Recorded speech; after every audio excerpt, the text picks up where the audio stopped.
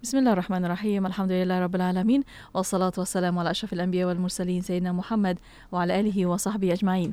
Assalamualaikum warahmatullahi taala wabarakatuh kepada para pendengar yang masih setia bersama kami di Radio Institut Kefahaman Islam Malaysia, Radio IKIM. Alhamdulillah, untuk waktu ini masih bersama Destinasi IKIM bersama saya Mona Jasman dan juga Syafiq Saleh. Ya, syukur. Alhamdulillah. Terima kasih kepada anda yang kita wawarkan seperti biasa untuk membawakan rancangan di setiap hari Rabu, iaitu rancangan Fas'Aluuna bertajuk Tanyalah Kami. Okey. Terima kasih kepada anda yang dah pun mula tonton di Facebook Live IKIM FM dan juga di YouTube IKIM. Kita juga bersiaran langsung di situ selain daripada setiap platform frekuensi kita, tapi juga kita bawakan dari sudut soalan pertanyaan anda di situ, di ruangan komen kita, Mana?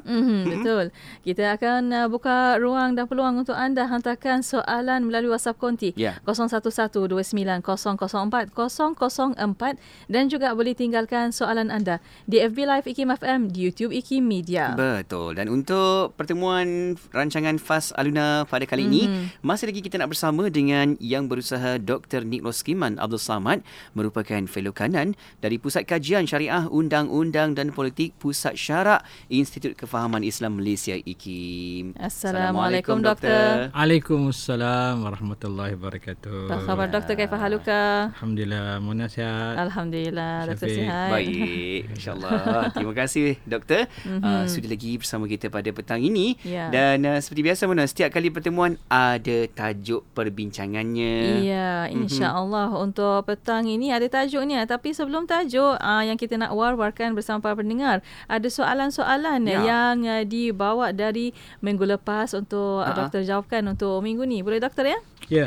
Kita mula dengan soalan. Ada soalan dari Rosni Hasan bertanya, ilmu berkaitan tasawuf selamat untuk kita sebarkan. Betul ke Dr. Nik? Ya, silakan. Ya, bismillahirrahmanirrahim. Assalamualaikum warahmatullahi wabarakatuh. Assalamualaikum. Alhamdulillahirabbil alamin wassalatu wassalamu ala asyrafil anbiya'i wal mursalin wa ala alihi washabihi ajma'in. Alhamdulillah, pertama kita panjatkan kesyukuran kita kepada Allah SWT dapat kita bersama pada hari ini.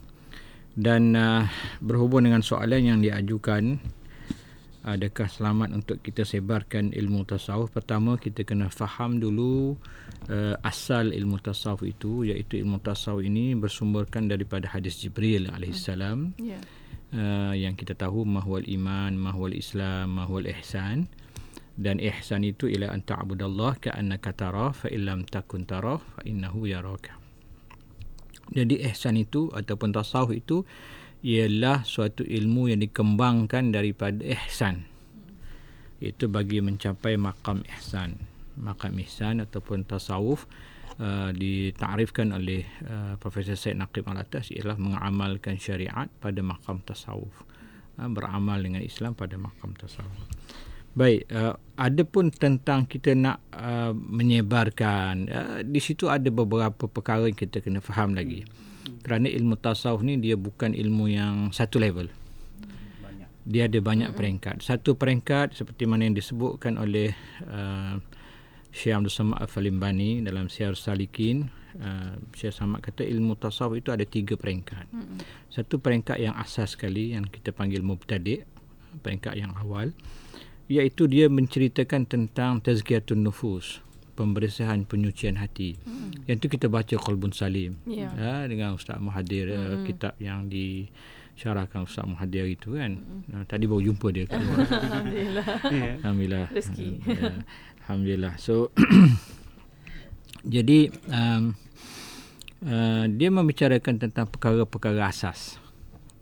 Penawar dan kitab-kitab tu dah adalah termasuklah Qalbun Salim ataupun penawar bagi hati, ataupun kitab lainnya macam Bidayatul Hidayah, Minhajul Abidin, begitulah. Dia tidak adalah jelas yang mana yang mana asas, tapi begitulah lebih kurang. Yang paling asas yang membicarakan tentang perlunya kita menyucikan hati, membersihkan hati. Jangan marah, kawal kemarahan, kawal ego, jangan khianat, semua sekali sifat-sifat mazmumah itu, dan hiasi dengan sifat-sifat mahmud. Yang keduanya ialah tingkatan yang dipanggil mutawasid. Mutawasid ini tingkat pertengahan, orang yang sudah bersih dah. Bukanlah bersih completely kan. Tidaklah juga, ada perangai-perangai yang mungkin tak elok lagi, tetapi dia telah menjalani jalan penyucian itu. Dia telah membersihkan daripada sifat-sifat mazmumah, maksiat zahir, maksiat batin pun dia dah cuba kawal, jaga diri dia. Ini kitab-kitab yang sesuai untuk dibaca oleh orang yang peringkat pertengahan, yang disebut sebagai kitab hikam, kitab Ibn Atta'illah Iskandari, kitab At-Tadbir fi Isqati Tadbir, contohnya. Ini antara kitab yang sesuai untuk orang yang pertengahan. Dan yang ketiga yang disebut muntahi, peringkat yang orang yang sudah boleh katakan bersih hatinya, dan juga peringkat pertengahan, orang yang dah juga kita kata kuat zikirnya, amalannya bagus, istiqamahnya dahsyat, tetapi orang yang ingin ma'rifah, orang yang ingin kenal Allah SWT itu dengan hakikat yang sebenarnya. Hakikat yang sebenarnya, ma'rifah Allah Ta'ala, ilmu hakikat kita kata yang tinggi sekali. Kadang-kadang orang cakap benda macam ni, dia tu pergi lompat ilmu hakikat kan, benda tengok nak menunjukkan dalam tasawuf itu dia ada payah kan. Kita kadang tengok yang kat YouTube tu, asal bercakap ini ilmu hakikat, semayang tak payah apa. Itu bukan hakikat, itu khurafat, itu ilmu sesat. Jadi ilmu yang tinggi ni, ilmu hakikat ini, dia adalah ilmu ma'rifah ini yang untuk kenal, untuk menambahkan keyakinan. Disebutkan ainul yakin ataupun hakul yakin, yang melibatkan kita kata ilmu laduni, zauqi dan sebagainya. Jadi untuk yang ni, yang kitab-kitab yang dibaca adalah kitab yang lebih tinggi lah. Ihsan Kamil oleh Jili, ataupun Mishkatul Anwar oleh Imam Ghazali, dan lain-lain. Jadi persoalan yang kita nak sebar ni yang mana? Berbalik pada soalan Puan Rosni tu, yang mana yang kita nak sebar, yang mana yang kita nak kongsi dengan orang. So kalau ilmu tasawuf yang peringkat yang pertama boleh, yang pertama tu boleh, sabarlah, jangan kita marah-marah, jom kita zikir sama-sama. Itu ilmu tasawuf yang peringkat asas, yang boleh kita boleh buat, kita boleh ajak orang untuk dia lebih kepada untuk berakhlak yang baik, adabnya, akhlaknya semua sekali. Yang tu kita boleh nak kongsi, pastikan dia daripada sunnah, daripada ajaran Islam yang sebetul, yang sahih. Adapun yang dua yang pertengahan tak boleh nak sebar sewenang, dia kena orang yang sudah menguasai ilmu tasawuf, para mursyid yang sudah ada pengalaman dan tahu benda tu, sebab nanti tersalah sebar. Betul. Wallahualam. Rabbi, itu dia peringkat demi peringkat supaya kita tahu adanya setiap tuntutan ilmu tersebut perlu ada asasnya, perlu ada juga gurunya, dan juga satu persatu kita kena faham kan. Betul. Okey, soalan berikut yang kita dapat, tapi kita tengok pada masa ni, kejap lagi doktor akan jawab soalan tersebut. Kita bacakan sekarang ni. Betul. Antara sahabat kita yang bertanya, doktor, sebagai penuntut ilmu, mengajar belum waktunya bukan satu kemuliaan tetapi boleh membinasakan kerana belum matang dalam ilmu. Apa pendapat dan juga saranan doktor kepada anak muda yang gemar mengajar atau komen sesuatu isu padahal masih lagi dalam belajar? Nanti doktor akan berikan pandangan di situ, insyaAllah. Ya, dan untuk waktu ini kita berehat seketika. Kita akan kembali selepas ini. Untuk anda terus setia bersama kami hanya di Destinasi IKIM. Hiburan mendidik jiwa, hanya yang terbaik di IKIM. Inspirasi Inforia Islami. A'udzu billahi minasy syaithanir rajim. Afaghayra dinillahi yabghun wa lahu aslama man fis samawati wal ardi taw'an wa karhan wa ilayhi yurja'un. Patutkah sesudah mengakui dan menerima perjanjian itu mereka mencari lain dari agama Allah, padahal kepadanya lah tunduk taat sekalian makhluk yang ada di langit dan di bumi, sama ada dengan sukarela ataupun terpaksa, dan kepadanya lah mereka dikembalikan. Sidang pendengar yang dirahmati Allah Subhanahu wa taala, ayat ini mendedahkan sikap ahli kitab terhadap Rasulullah sallallahu alaihi wasallam. Satu hari seorang Yahudi bernama Ka'ab al-Ashraf dan kawan-kawannya telah bertelagah dengan orang-orang Nasrani. Lalu kedua-dua pihak pergi mendapatkan baginda sallallahu alaihi wasallam untuk diadili. Mereka bertanya, "Wahai Muhammad, dalam kalangan kami siapakah yang lebih berhak dengan agama Nabi Ibrahim?" Nabi SAW berkata kepada mereka, "Kedua-dua kalian iaitu Yahudi dan Nasrani tiada kaitan dengan Nabi Ibrahim." Akibatnya kedua-dua pihak ahli kitab ini tidak menerima jawapan baginda dan menyatakan penolakan mereka terhadap baginda dan Islam. Lalu turunlah ayat ini. Sikap menolak kebenaran Islam ini datang daripada keegoan dan kesombongan ahli kitab. Sedangkan Allah Subhanahu wa taala itu merupakan Tuhan yang tunduk kepadanya segala makhluk di langit dan di bumi, sama ada yang tunduk secara sukarela ataupun terpaksa. Sukarela bagi sekalian makhluk yang tiada pilihan melainkan menuruti sahaja ketetapan Allah buat mereka. Juga bagi manusia yang berakal, iaitu mereka yang beriman dengan pilihan mereka sendiri. Sementara yang terpaksa tunduk adalah disebabkan telah ditimpa bala, seumpama Fir'aun yang sedang menghadapi kematiannya hendak lemas dalam lautan. Tiba-tiba ia terpaksa beriman kerana terlalu takut, namun Allah Subhanahu wa taala tidak menerima imannya.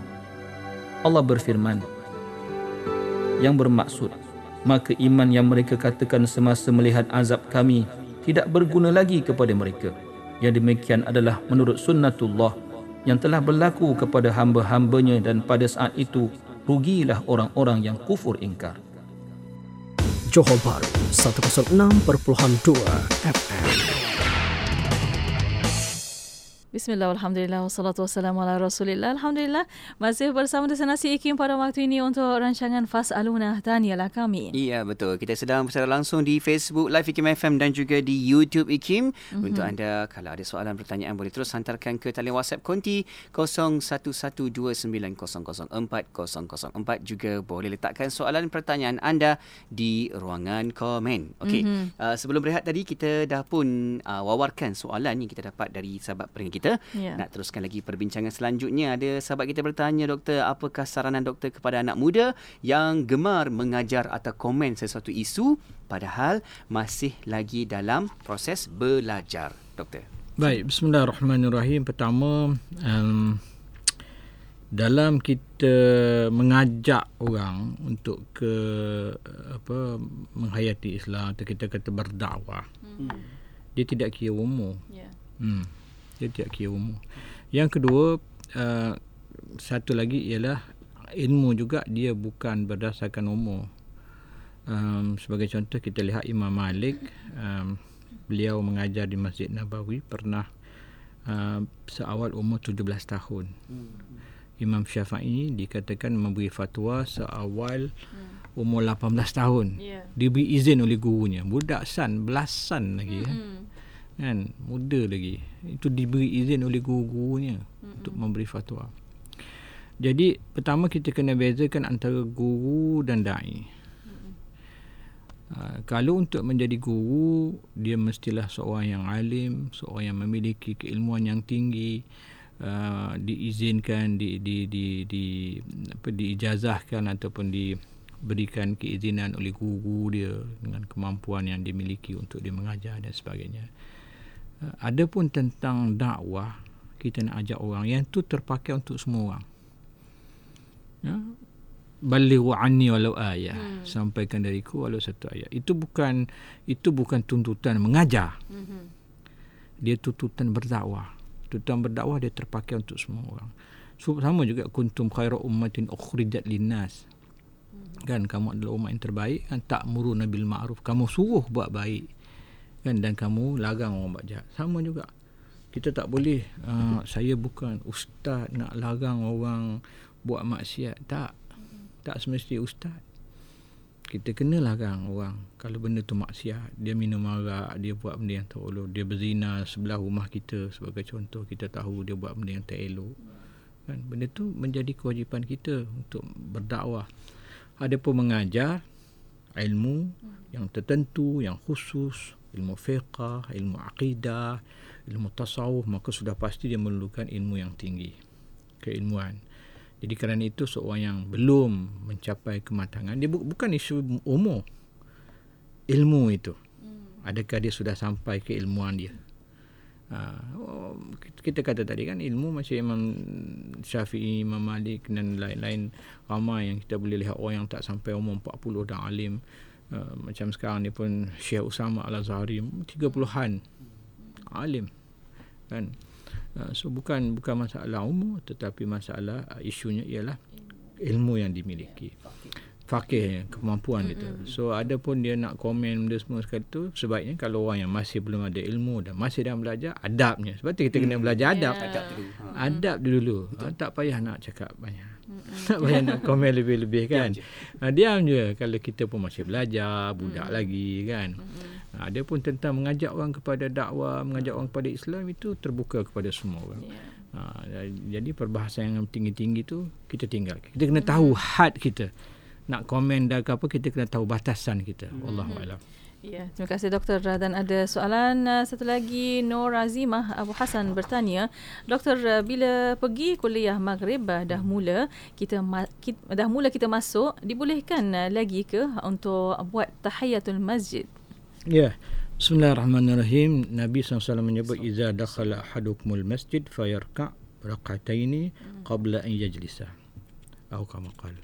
Nabi kata, apabila kamu masuk masjid, hendaklah kamu dirikan 2 rakaat solat, ataupun kita panggil solat tahiyatul masjid sebelum kamu duduk.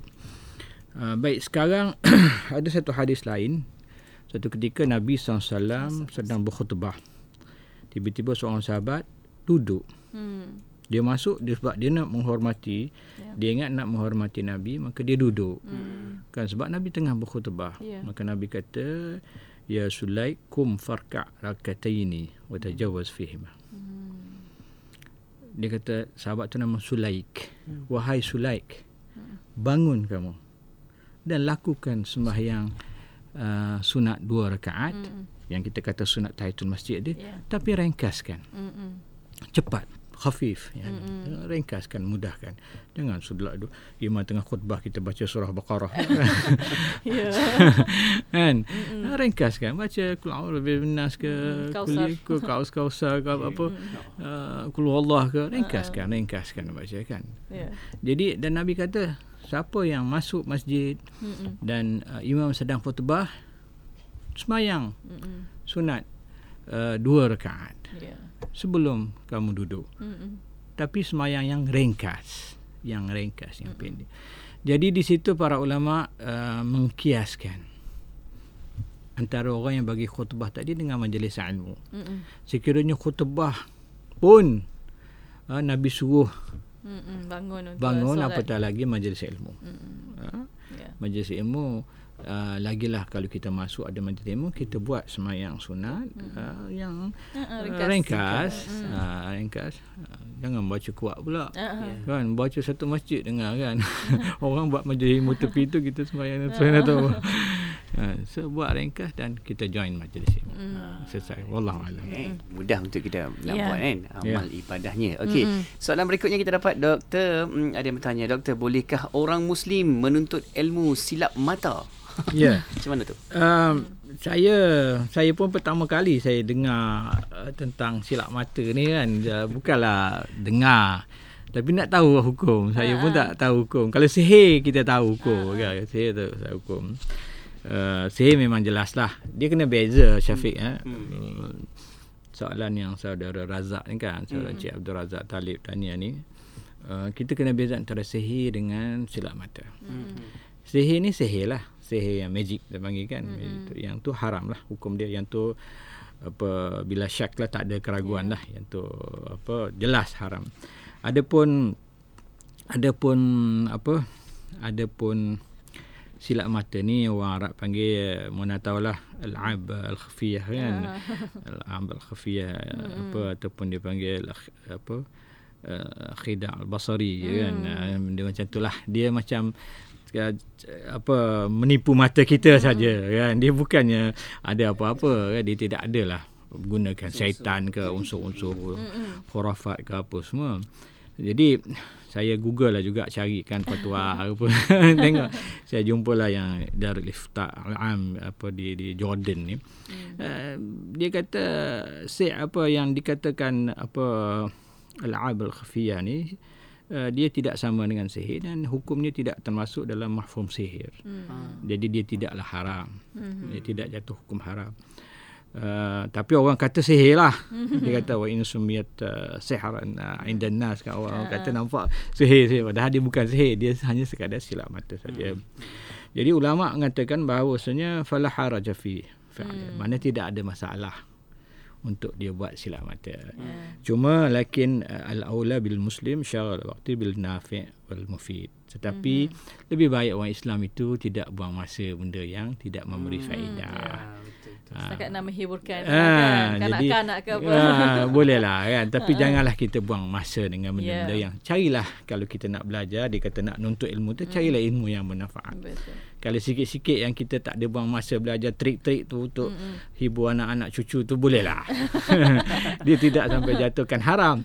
Tetapi dia bukan benda yang sehingga kita menghabiskan umur kita, masa kita untuk belajar sihir. Lepas satu sihir yang apa silap mata yang level rendah, belajar pula yang tinggi, belajar advance. Itu dah jadi tidak berfaedah. Tidak keperluan. Tidak keperluan. La mufid.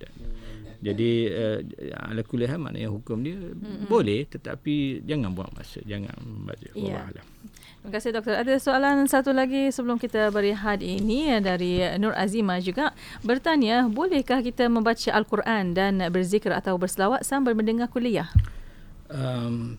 Kalau kita nak berzikir dalam hati itu tak ada masalah. Boleh je. Kalau kita nak berzikir dalam hati sambil kita dengar kuliah Allah tidak mengganggu, boleh. Tapi kalau kita nak baca Quran dan kita duduk dalam majlis ilmu dalam masa yang sama, kuat-kuat tak boleh lah. Saya ingat itu je kot yang dimaksudkan kan. Jadi sebaik-baiknya kita, kalau kita fokus lah, kalau dalam majlis ilmu tu kita fokus. Tak payahlah kita orang mengajar depan kita baca Quran dalam majlis tu kan. Jadi kita tak menghormati majlis pula. Cuma kecuali kalau kita baca perlahan ataupun baca yang orang tak dengar kan. Macam kita zikir dalam hati kan. Orang tak mengganggu orang, itu boleh. Itu lebih menghormati adab majlis lah, kita kira begitu. Dia tidak adalah jelas halal haram ke apa, tidak, tapi dari segi adab majlis itu, wallahu a'lam. Baik.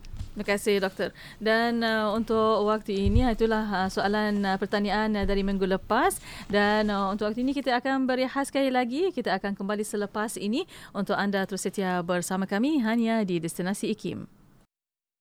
Lahad Datu 107.3 FM. Nilai-nilai bersama IKIM. Ilmu. Nilai utama ataupun nilai pertama yang dipakai ialah ilmu.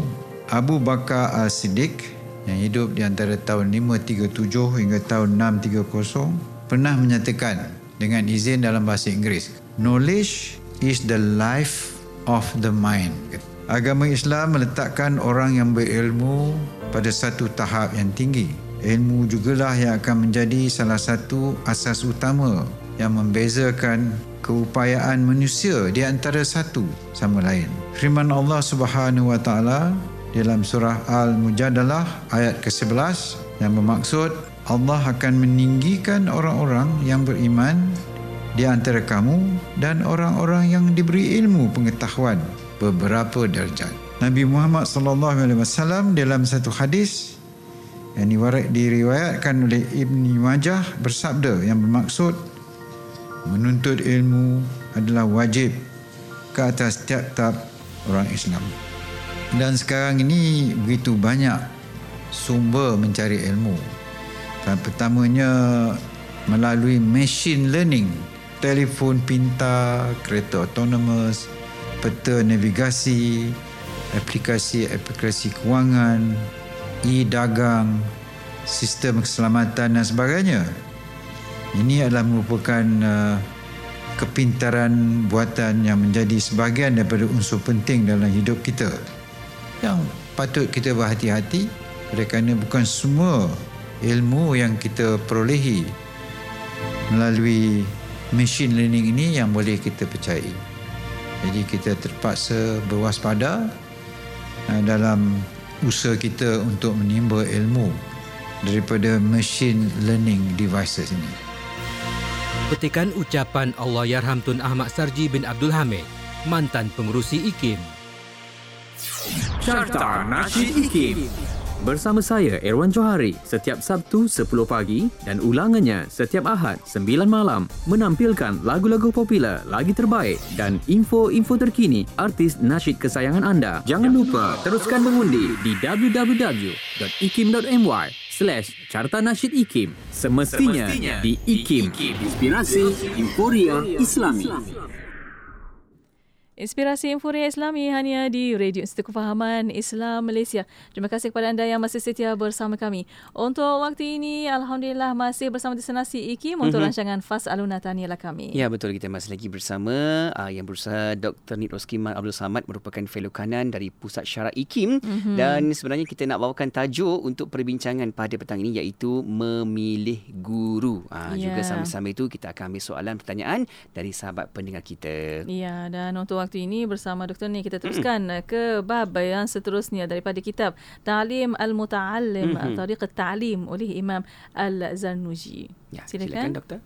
Ya, bismillahirrahmanirrahim. Kita masuk kepada bab yang seterusnya daripada kitab ini, di mana Imam Zarnuji menyebut tentang fasal pada menyatakan tentang memilih guru, teman belajar dan juga tekun dalam menimba ilmu.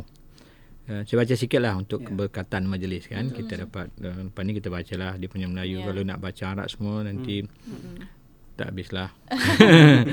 Kan yang bagi li talibil ilmi an yakhtar min kulli ilmin ahsanahu wa ma yahtaju ilayhi fi amri dinihi fil hal thumma ma yahtaju ilayhi fil mal fayuqaddim ilm at-tauhid wal ma'rifah wa ya'rifu Allah ta'ala bid dalil fa inna iman al-muqallid وإن كان صحيحا عندنا لكن يكون اسما. Baik, Imam Zarnuji menyebut para murid hendaklah memilih, pertama milih ilmu dulu, ilmu pengetahuan yang paling baik, yang paling sesuai untuk diri dia. Kenapa? Kerana umur kita tak panjang. Kita tak boleh nak belajar semua. Ilmu silap mata pun nak belajar. Nak jadi David Copperfield pun nak jadi kan, semua kan.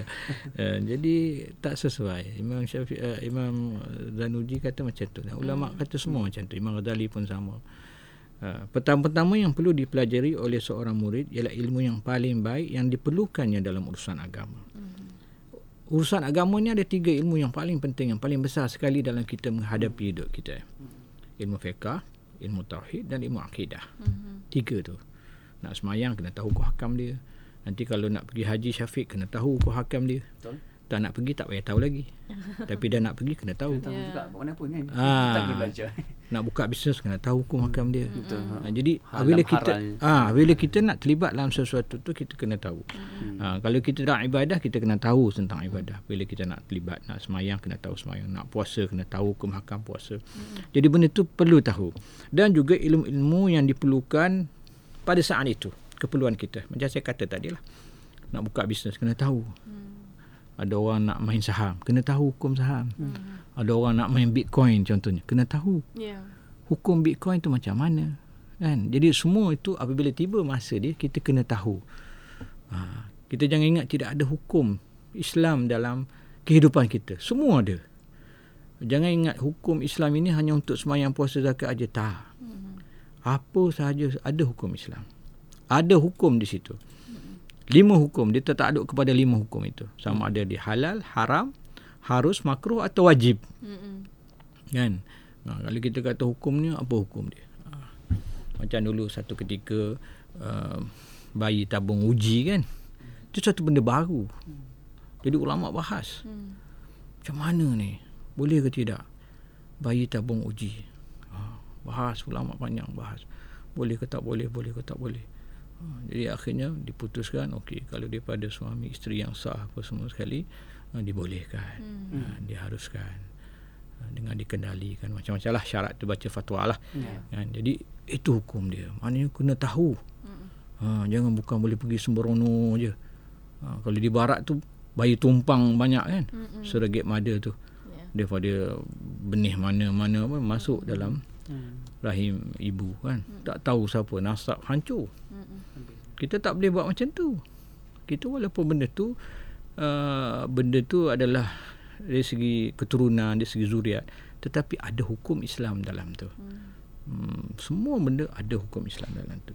Jadi kita kena tahu. Kemudian barulah selepas itu yang paling utama sekali Imam sebutnya ialah ilmu akidah. Yang kita kena tahu dengan dalil. Kita kena tahu dengan dalil. Sebagai contoh, ilmu tauhid itu didahulukan. Sebagai contoh kita kata Allah itu wujud. Kita tak boleh jadi muqallid. Muqallid ni macam mana? Kita ikut ayah kita. Macam Syafiq kan. Kenapa Syafiq kata Allah itu ada, Allah itu wujud? Tak tahulah, ayah kata Allah itu wujud. Saya ikut ayah je. Tak boleh. Tak boleh. Dia datang pada kita sendiri. Dia kena tahu. Kita tahu. Kita kena tahu. Kenapa Allah itu wujud? Sekurang-kurangnya kita tahu wujudnya Allah itu ialah sebab adanya alam ini. Setiap yang wujud, setiap yang ada benda ni, ada barang dia ni, ada yang menciptakannya. Mikrofon ni ada kilangnya, ada orang yang buatnya. Jadi begitu juga wujud alamnya. At least kat situ pun dah cukup. Bahawanya kita ada faham tentang tauhid itu. Jadi ini benda yang paling basic sekali yang kita kena belajar, yang kita kena tahu. Ilmu yang paling asas yang kita kena kuasai ialah ilmu tauhid. Ilmu fiqh tadi kita sebut nak semayang puasa, dan ilmu tasawuf. Tasawuf tu yang kita kata, yang kita bincang qaul musalin itulah. Kan bagaimana nak menyucikan hatinya dengan bersih daripada dosa-dosa, riak, takabur dan sebagainya. Jadi ini adalah yang penting sekali. Dan seterusnya Imam Zanuji menyebut kalau kita tak tahu benda ni ialah suatu yang berdosa. Suatu yang berdosa. Walaupun sah orang yang muqallid ini, dan setengah riwayat kata sah keimanannya, boleh diterima, tetapi dari segi dosanya dia berdosa. Ada yang kata tak sah, tu tak payah bahas lah, itu bagi Dr. Aiman lah, dia kalam akidah kan. Baik, para murid yang saya bahasa Melayu, para murid juga hendaklah mempelajari ilmu dan para salaf, daripada para salaf, ilmu-ilmu yang diajar oleh para salaf. Maka hendaklah kita tetap pada ilmu kita seperti mana yang ditinggalkan oleh Nabi sallallahu alaihi wasallam. Dan seterusnya dia kata tinggalkanlah ilmu debat yang muncul setelah meninggalnya para ulama. Jadi tinggalkan yang untuk berdebat-debat banyak-banyak, perdebatan fiqh yang tidak memberi manfaat. Dulu lepas pada Nabi wafat dan para ulama dia kemudian berdebat banyak, bergaduh. Tak, sekarang kita dah tak banyak sangat dah ulama di kalangan ulama, yang adanya yang bawah-bawah ni duk bergaduh. Ulama dah tak bergaduh dah. Yang ni dia kata ini mazhab Hanafi, ni mazhab Maliki, ni mazhab Hanbali. Tak adalah yang nak paksa ikut satu ni yang betul, tak ada. Di kalangan para ulama dah sepakat dah. Kita bersetuju untuk tidak bersetuju. Kan? Maknanya kita dah setuju dah. Subuh kunut tu Syafi'i je. Tak payahlah nak paksa orang suruh kunut kan. Tak nak kunut sudahlah. Kan? Kita kunut lah, kita Syafi'i. Macam tu. Tapi masalahnya ada yang nak lawan kata kunut ni tak ada dalil tak betul kan. Mazhab Syafi'i ni tak kuat hujah dia, hadis tu tak kuat lah. Jadi tak perlu. Yang bawah-bawah je, yang atas-atas dah settle. Yang bawah ni, yang bid'ah itu apa semua kan. Jadi kita tak perlu. Zanuji kata jangan sibukkan benda-benda yang perdebatan yang menyia-nyiakan, menimbulkan keresahan dan permusuhan. Dan apabila umat Muhammad SAW suka berbantah-bantah, maka itulah juga tandanya akan muncul hari kiamat. Dan tandanya akan berakhir ataupun akan ilmu itu semakin hilang. Jadi ini antara pesanan yang disampaikan oleh Imam Zanuji. Panjang lagi ni kalau kita nak pergi, mungkin saya kira ada 1-2 soalan lagi yang mungkin kita boleh raikan sebelum kita pergi kepada yang lain, mungkin sebagai kesimpulan ataupun penutup bagi memilih guru ini ialah di mana Imam Abu Hanifah dia memilih gurunya iaitu tuan guru dia Imam Hamad bin Abi Sulaiman, kerana Imam Hamad mempunyai kriteria yang sesuai sebagai sifat seorang guru. Imam Abu Hanifah menyebut, dia kata sesungguhnya beliau adalah seorang guru berakhlak mulia, penyantun dan penyabar. Aku bertahan mengaji kepadanya hingga aku seperti sekarang ini. Jadi itu intipati ringkasnya seorang kriteria memilih guru. Guru tu hendaklah guru yang berakhlak, bukan guru yang maki hamun orang, bukan guru yang tengking-tengking orang yang tak ada akhlak, guru yang penyabar, penyantun, kasihan belas kat muridnya. Jadi itu guru yang antara kriteria lah. Banyaklah kriteria mungkin akan kita dengar nanti, tapi itu antaranya. Wallahualam. Ya. Alhamdulillah. Terima kasih doktor atas pencerahan, dan ada soalan di WhatsApp konti 01129004 dan juga di FB Live IKIM FM pada waktu ini. Ya, betul. Ada sahabat kita bertanya, doktor, bagaimana jika seorang ustaz atau ustazah yang mengajar ilmu agama tapi dalam masa yang sama merendah-rendahkan orang lain melakukan dosa ataupun menyindir secara sengaja ataupun tidak? Para jemaah yang masih lagi belum benar-benar berubah, sedangkan seorang itu sudi datang untuk luangkan masa belajar ilmu tapi belum mampu berubah secara keseluruhannya. Bagaimana doktor? Ini yang kita sebut tadi kan. Yang kita sebut apa, guru, kriteria guru tadi kan. Baru je kita sebut guru mempunyai sifat yang sabar, menyantun, berakhlak. Jadi kalau guru suka sindir-sindir, itu satu yang tak elok lah. Tetapi saya pun tak boleh nak komen apa yang dimaksudkan di situ. Kadang-kadang itu satu pendekatan pun boleh jadi juga. Pendekatan mendidik ini dia ada targhib, dia ada tarhib. Dia nak motivate orang. Ada orang motivate orang dengan cara yang keras. Pom kan, menakutkan orang dengan neraka. Masuk dah.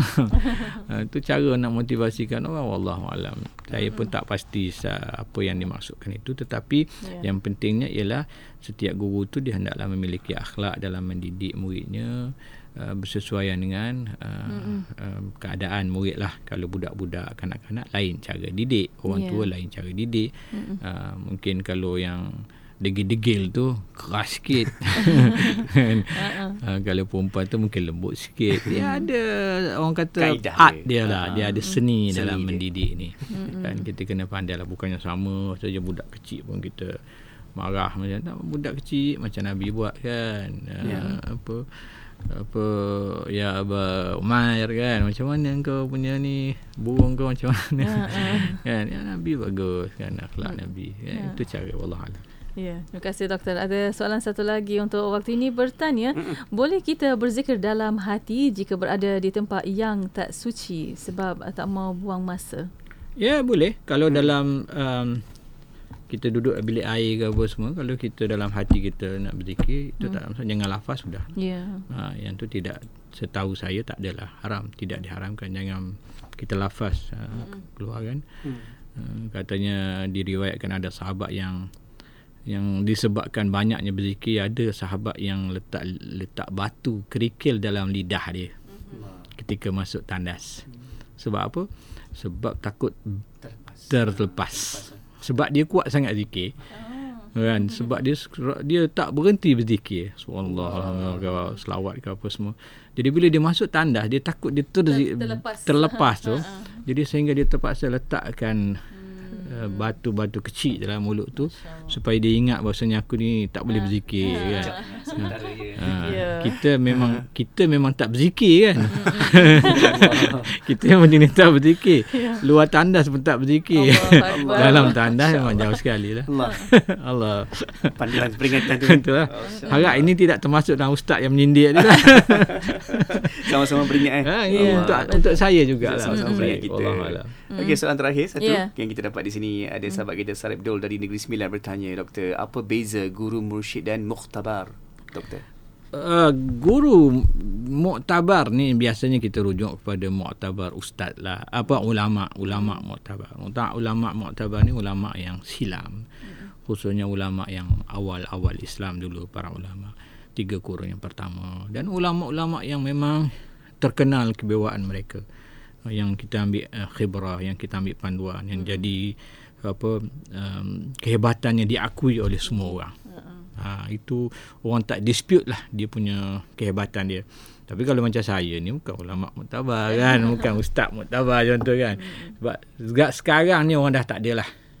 Orang dah generasi yang kita kata generasi yang baru ini sudah orang tak panggil muktabar lagi. Dulu-dulu yang lama, yang silam. Guru mursyid ni guru yang sudah mencapai ma'rifah. Kalau dalam tarekat biasanya yang dipanggil guru mursyid. Orang yang sudah capai ma'rifah, yang sudah diberi keizinan untuk mengijazahkan orang untuk memberi bai'ah kepada orang untuk masuk dalam sesuatu tarekat, itu dia panggil guru yang mursyid. Itu beza dia. Biasanya guru mursyid. Guru muktabar tak ada. Ulama muktabar, ulama yang lama tu, yang memang terkenal lah. Wallahi itu secara ringkas lah. Kalau nak takrif yang sebenarnya ulama muktabar tu kena kau tengok kamus lah. Wallahualam. Ya, alhamdulillah. Terima kasih doktor atas pencerahan untuk waktu ini. Mungkin ada kata-kata terakhir daripada doktor untuk petang ini, silakan. Baik, bismillahirrahmanirrahim. Alhamdulillah kita sudah sampai ke penghujung bicara kita, dan banyak yang kita dapat soalan-soalan. Saya mengalukanlah soalan, pandangan, komentar juga dalam rancangan Fas'Aluuna ni, dan kita pun tak mau banyak bercakap sangat, tapi kita mau banyak meraihkan. Tapi kita akan ada setiap minggu topik-topik yang kita bicarakan, dan untuk kali ini, musim ini, saya pilih kitab Zarnuji ni sebab melihat kalut sangat orang tentang ilmu ni. Kan, tentang ilmu ni tak tahu pangkal, ujung pangkal. Macam tadilah budak-budak lagi dah nak komen, nak beri pandangan, nak mengajar-ngajar dan sebagainya yang belum sampai kelayakan. Kalau yang muda-muda yang dah berkelayakan, yang dah lengkap ilmu dia seperti mana Imam Malik dan Imam Syafi'i, kan, itu tak ada masalah. Tapi kalau yang masih belajar, yang belum lagi, dia kena tahu batas dia. Dalam amal ma'ruf nahi munkar boleh, dalam benda yang mengajak kepada dakwah tu tak ada masalah. Tapi benda-benda perbahasan yang dalam, yang tinggi, itu serahkan kepada orang yang alim ulama yang sepatutnya. Jadi itulah pentingnya kita beradab dalam ilmu, dan dalam beradab dalam kita belajar dan dengan ulama juga.